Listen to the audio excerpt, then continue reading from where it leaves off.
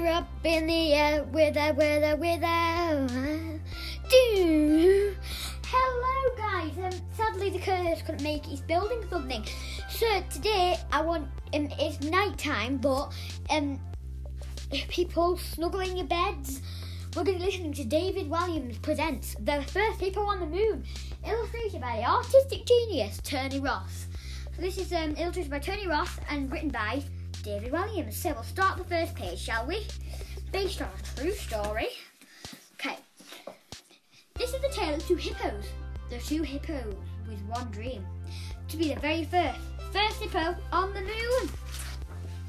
One enormously rich hippo, Hercules, Waldorf Franklin, paid for a gigantic hippo space center to be built to blast him there.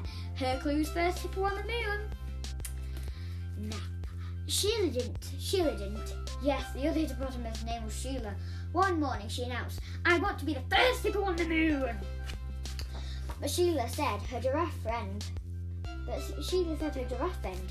"You don't have a space rocket, then we'll make one, Keith." Sheila replied. Yes, the giraffe's name was Keith.